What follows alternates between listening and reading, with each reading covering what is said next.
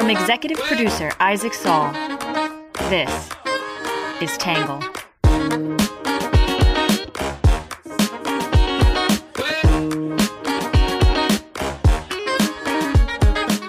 Good morning, good afternoon, and good evening, and welcome to the Tangle Podcast, a place we get views from across the political spectrum, some independent thinking, and a little bit of my take.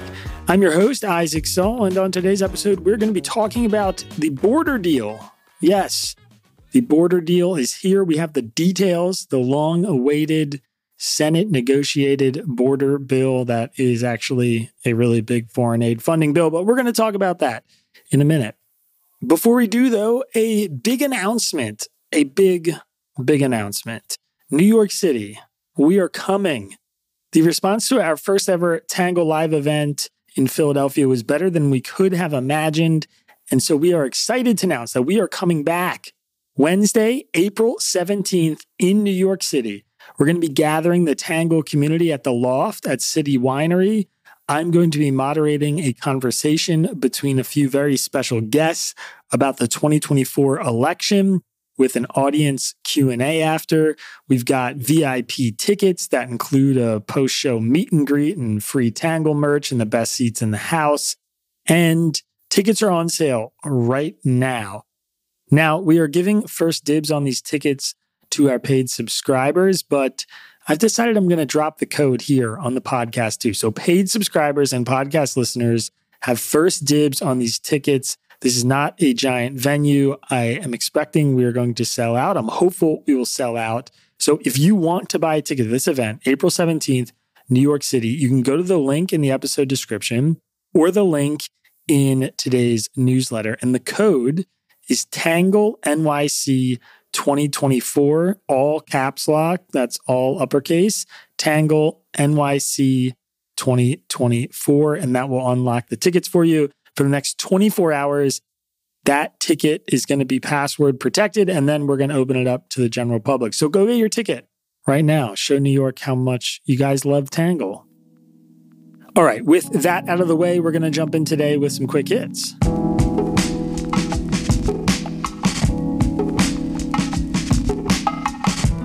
First up, Southern California is experiencing record rain, knocking out power to over 1 million households and killing at least 3 people from downed trees. California Governor Gavin Newsom declared a state of emergency. Number 2, U.S. Secretary of State Antony Blinken met with Saudi Arabia's Crown Prince Mohammed bin Salman in an effort to push forward a potential hostage deal between Israel and Hamas. Israel said 1/5 of the remaining hostages are dead.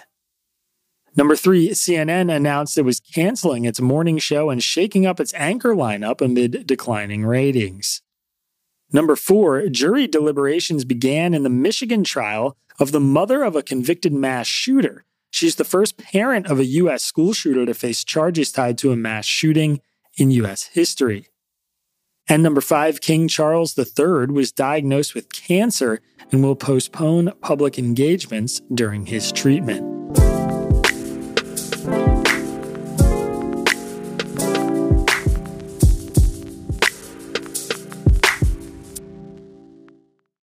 After weeks of closed-door meetings, rumors, and promises, Senate negotiators finally revealed their plan to confront 4 different national security emergencies. The $118 billion package provides $60 billion to help support Ukraine, $14.1 billion for Israel, $4.8 billion to deal with China's growing reach, and perhaps the most important ingredient, $20 billion to fund a series of changes to the U.S. migration system. Senate negotiators have just introduced their long-awaited bipartisan immigration bill, but its future isn't looking too good. House Speaker Mike Johnson already calling it dead on arrival. Is Donald Trump calling the shots here, Mr. Speaker? Of course not. He's not calling the shots. I am calling the shots for the House. That's our responsibility. And I have been saying this far longer than President Trump has. On Sunday, Senate negotiators released the text of their $118 billion bill aimed at improving security on the U.S.-Mexico border while providing funding for Ukraine and Israel. The bill, negotiated by Senators James Lankford, the Republican from Oklahoma, Chris Murphy, the Democrat from Connecticut, and Kyrsten Sinema, the Independent from Arizona, attempts to close loopholes in the asylum process, provides new funding for the judges, asylum officers, and Border Patrol agents, limits the use of parole for migrants at the border, and gives the president new authority for shutting the border down when attempted crossings are too high. Republicans accomplished some of their long-standing policy goals with the bill, such as raising the standards for accepting asylum claims and creating a new system intended to process requests in under 90 days. Adults would likely be detained or given a monitoring bracelet for the entirety of that process, and unaccompanied minors would be exempt. If approved, it would be the first comprehensive immigration reform legislation to pass Congress in decades. Democrats also won a number of priorities, including adding thousands more family-based and employment-based visas, granting a pathway to citizenship for thousands of Afghan refugees evacuated during the U.S. withdrawal in 2021, allowing work authorization for spouses of U.S. citizens waiting for immigrant visas, and guaranteeing access to counsel for child migrants. Additionally, the bill allows the federal government to quote-unquote shut down the border by immediately rejecting asylum seekers through a process modeled after the Trump-era Title 42 bill. The shutdown is allowable if crossings surpass a daily average of 4,000 for 7 days and becomes mandatory if the daily averages reach 5,000 crossings per day for a week. That benchmark has happened every week but one for the last 4 months, and if the bill were passed today, it would immediately trigger a shutdown. Though the bill describes this scenario as a shutdown, 1,400 appointments a day would remain available to asylum seekers who apply through the government's CBP One app or enter through a legal port. The bill also grants the president the power to waive this requirement. There is a link to the text of the 370-page bill in today's episode description, and there is also a summary link to the bill as well. House Speaker Mike Johnson, the Republican from Louisiana, said the bill was dead on arrival in the House, and former President Donald Trump has been criticizing the bill harshly since before the text was released. Many Senate Republicans also said they would not support the bill before the text was released, and some misrepresented its content before its details were made public. Minority Leader Mitch McConnell, the Republican from Kentucky, who is supportive of the bill, conceded it faced headwinds because it is now an election year and has suggested giving Republicans more time to read the bill's content. Polling shows voters strongly disapprove of President Biden's handling of the border.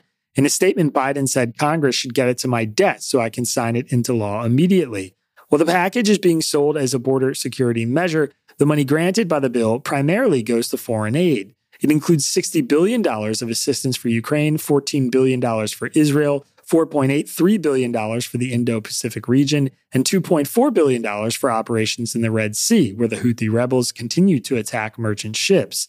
It also has $9.2 billion in humanitarian aid for civilians in Gaza, the West Bank, and Ukraine. About $20 billion is earmarked for border policies.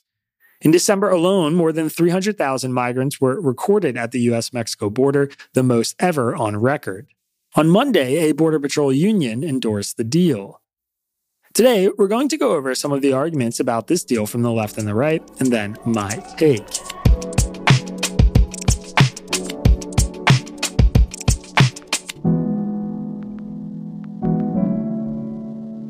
We'll be right back after this quick commercial break. First up, let's start with what the left are saying. Many on the left criticize Republicans for their apparent opposition to legislating on an issue they've made central to their party platform for years.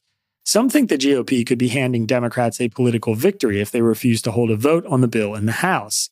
Others scrutinize the contents of the bill, arguing that Democrats have abandoned their principles on immigration policy. In the Washington Post, Catherine Rampell wrote that the GOP dog caught the car. After months, decades of running on tightening the border, House Republicans are suddenly paralyzed when offered the chance to do so, Rampell said. There are different ways to interpret why this much-awaited, much-desired legislation ended up, in Johnson's words, dead on arrival in the House. Maybe GOP lawmakers genuinely think they should hold out for the more draconian bill they put forward last year, known as H.R. 2. There are two major problems with this strategy. First, H.R. 2 would not supply funding for pretty much anything that could stop border crossings. Second, it would almost certainly never become law, even if Republicans were to gain control of the White House and both chambers of Congress, Rampell wrote. Maybe House Republicans have convinced themselves that any legislation that could appeal to Democrats must ipso facto be too reasonable for them to consider. In a twist of the Groucho Marx line, they never belonged to a club that would have anyone else as a member. In the American Prospect, Robert Kuttner suggested Republican attempts to sabotage the bipartisan immigration bill may yet backfire on the far right.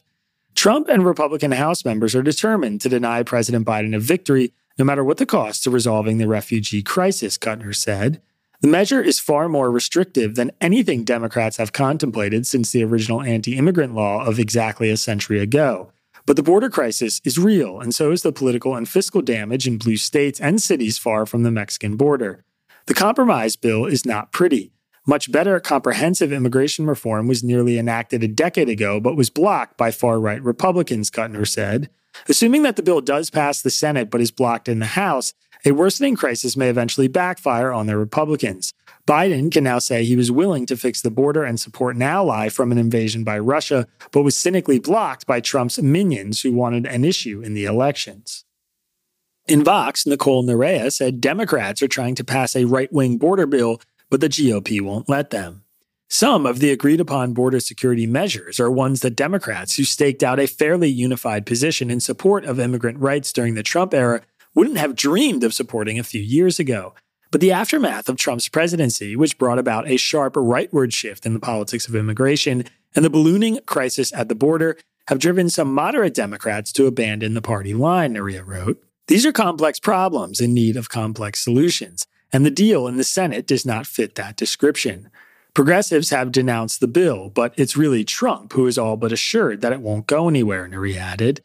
Democrats might still ridicule Trump's call to build a wall on the southern border, but they're now favoring an agenda that focuses more on constructing a figurative wall grounded in legal hurdles and new enforcement measures designed to keep migrants out than on meaningfully reforming the immigration system.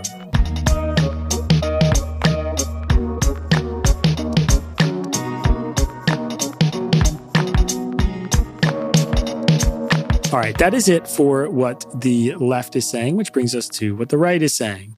The right is largely averse to the bill, arguing there are ample reasons to reject it beyond President Trump's opposition. A smaller faction supports the bill and says it represents a win for conservatives on key border issues. Others criticize the bill for specific provisions, such as its asylum policy. In National Review, Andrew C. McCarthy argued the bill should be rejected on the merits. The good in the bipartisan Senate negotiators' proposal, and there definitely is some, A, can already be accomplished under current law, and B, would require faith that the Biden administration will for some reason enforce these provisions, even though it has systematically refused to enforce existing border security provisions. More important, to get the illusory good in the proposal, Congress would have to enact provisions in the deal that would both undermine existing statutory restrictions and etch into our laws magnets for illegal immigration, McCarthy wrote. Both legally and practically speaking, the border can be shut down right this instant. There is no legal requirement that any alien who sets foot on American soil be permitted to apply for asylum, which is a discretionary act of national clemency, not a right of the alien. There's similarly no mandate that such aliens be routed into a process that enables them to remain, McCarthy said. This is about national security. It shouldn't be reduced to partisan politics, even in an election year. The bipartisan senator's proposal is counterproductive on the merits. Congress should pressure Biden to use his existing authority to secure the border and end the crisis. The Wall Street Journal editorial board called it a border security bill worth passing. This is almost entirely a border security bill, and its provisions include longtime GOP priorities that the party's restrictionists could never have passed only a few months ago. Republicans demanded border measures last year as the price for passing military aid for Ukraine, Israel, and Pacific allies. Democrats resisted at first, but later agreed to negotiate and have made concessions that are infuriating the open borders left. Will Republicans now abandon what they claim to want, the board wrote? Oklahoma Senator James Langford, who negotiated for the GOP, deserves thanks for digging into the policy nuances and writing a bill that Mr. Trump never came close to getting when he was president, the board said. Republicans may think they can write a better law if Mr. Trump wins in November, but don't count on it. Democrats will again demand much more in return. If Republicans pass up this rare chance at border reform, they may not get a better one. In The Federalist, Margot Cleveland wrote, under the Senate's atrocious border bill, everybody gets asylum. The backers of the Senate bill seek to portray its provisions as, in the words of Joe Biden, the toughest and fairest set of border reforms in decades. There is little that is tough in the bill, however, and what is can easily be sidestepped, either by the Biden administration or the throngs of illegal aliens invading from the South, Cleveland wrote. Consider, for instance, the emergency authority the bill would grant to the Secretary of Homeland Security to summarily remove aliens. Beyond the flood of aliens allowed to enter the United States without triggering the emergency authority, the statutory exemptions gut the Secretary's authority. Specifically, the bill provides that the Border Emergency Authority cannot be used against an unaccompanied alien child. So every illegal alien who is under 18 or can pass as someone who is under 18 will be allowed in, Cleveland wrote. Is that what Congress believes is appropriate? We don't know because the cowards prefer to leave it to the administrative state. The Senate bill proves that.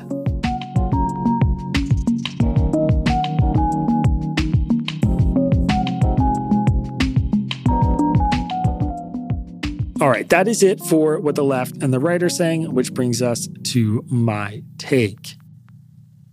So this is a rare moment where I just got done writing a lengthy, detailed piece on what Congress should do to solve a specific problem, and then Congress published the details of their own solution. So I think it's worth comparing my proposal to what the Senate negotiators just came up with. My first impression is that Republicans got way more here than I expected. After reading some commentary from conservative pundits that this bill is a Democratic wish list, I feel like I'm living in the upside down. This deal is a reflection of long-standing Republican priorities, not Democratic ones, and it completely ignores longtime Democratic demands like a pathway to citizenship for Dreamers. Noah Rothman was one of the few pundits who seemed to see this clearly, joking in National Review that Republicans from 10 years ago would be in medical-grade shock if they got to see this bill and then found out their own party was rejecting it. Not only was a pathway to citizenship for Dreamers not included, and there was very little indication that it would be, but I was surprised at how few Democratic priorities were addressed.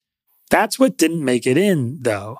Here are some things that this bill does that I included in my compromise proposal. It grants funding for judges, asylum officers, and Border Patrol agents. It speeds up processing so fewer migrants are released into the U.S. with court dates years in the future. It requires migrants to seek asylum in nations they pass through before entering the U.S. and to provide more evidence they could not safely live in their home country. It removes the executive's ability to use humanitarian parole to grant temporary legal status to migrants at the southern border. It provides additional visas, including 50,000 more green cards for 5 years. And it directs funds to target the cartel's illicit fentanyl trade. I vaguely suggested a policy that addresses the cartel in some way.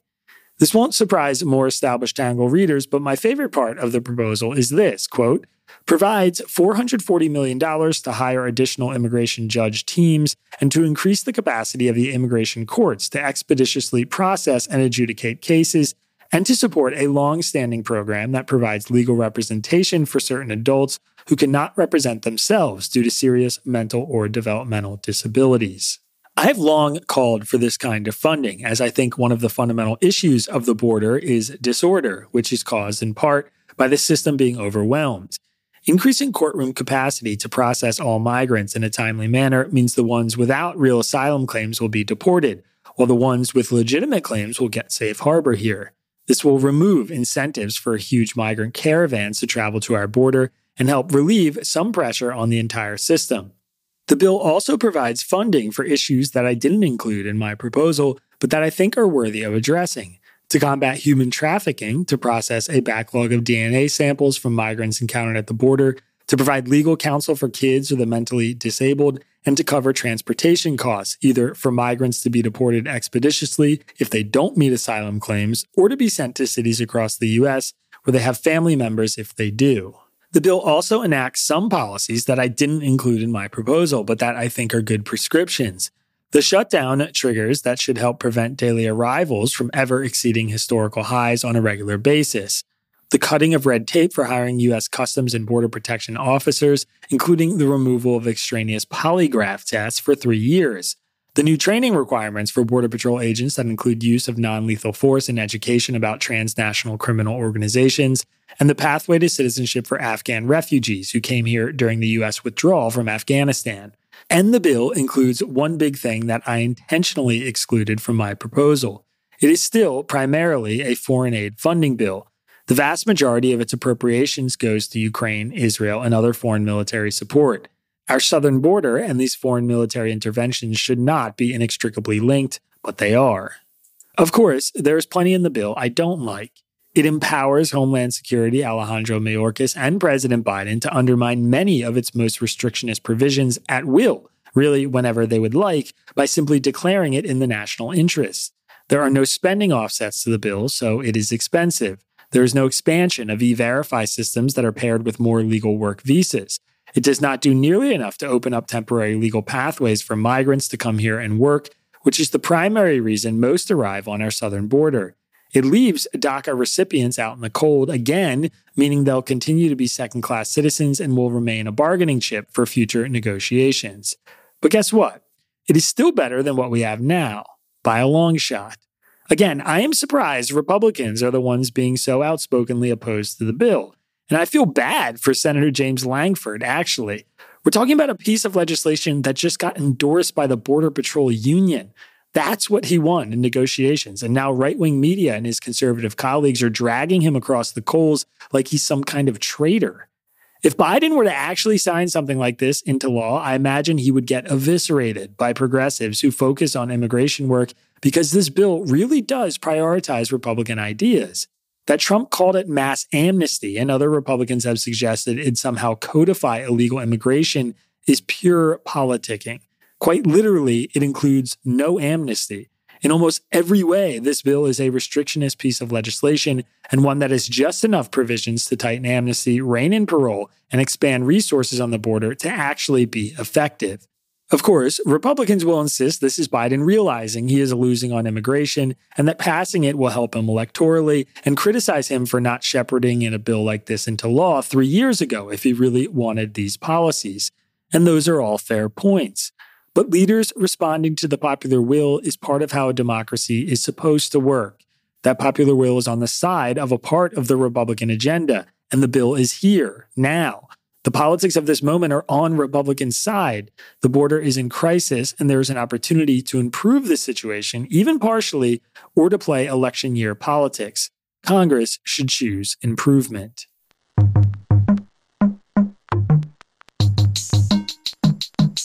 We'll be right back after this quick break.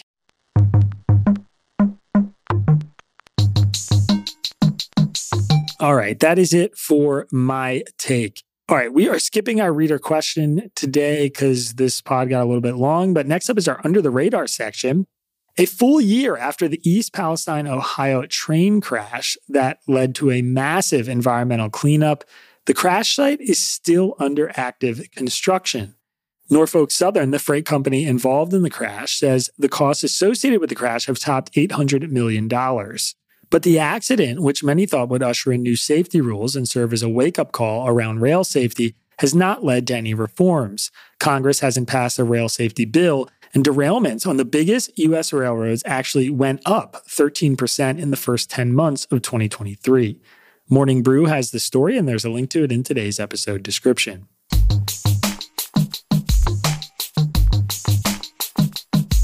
Next up is our numbers section. The amount of funding allocated to immigration and customs enforcement in the new immigration bill is $7.6 billion, nearly double its current annual budget. The U.S. Citizenship and Immigration Service's current annual budget for asylum processing is $313 million. The additional funding for asylum processing allocated to the U.S. Citizen and Immigration Service by the immigration bill is $4 billion. The approximate number of new asylum officers and support staff funded by the bill is 4,300. The number of judicial immigration teams funded by the bill is 100. The number of new family and work visas over the next 5 years approved in the bill is 250,000. And Donald Trump's advantage over President Biden in voters' assessment of who would do a better job securing the border and controlling immigration is now 35 points, according to a recent NBC News poll. All right, and last but not least, our Have a Nice Day section. Pittsburgh native Suzanne Volpe first heard about scarf bombing back in 2014 from a Facebook post. The practice is a kind of guerrilla kindness campaign where a charitable gang of knitters craft warm clothing to donate to needy people when the weather starts to turn cold. Volpe, who has been crocheting for about 50 years, said she was so inspired by the idea that she started doing it herself. I enjoy crocheting. I enjoy getting together with people to make things, and I love, love, love putting them out, especially when you see the reaction of some people. They're so appreciative, Volpe said. Good Morning America has the story, and there's a link to it in today's episode description.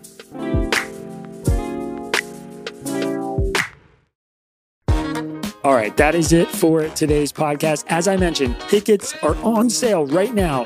Go check out our episode description or go to our website or go to our newsletter today and click the link to City Winery. If you want to get your ticket, it's Tangle NYC 2024, all caps. We are coming to New York City April 17th. Big day in Tangle World over here at Tangle HQ. We'll be right back here at same time tomorrow. Have a good one. Peace.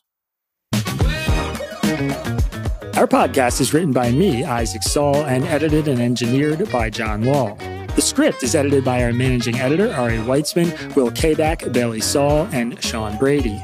The logo for our podcast was designed by Magdalena Bakova, who is also our social media manager. Music for the podcast was produced by Diet 75. And if you're looking for more from Tangle, please go to readtangle.com and check out our website.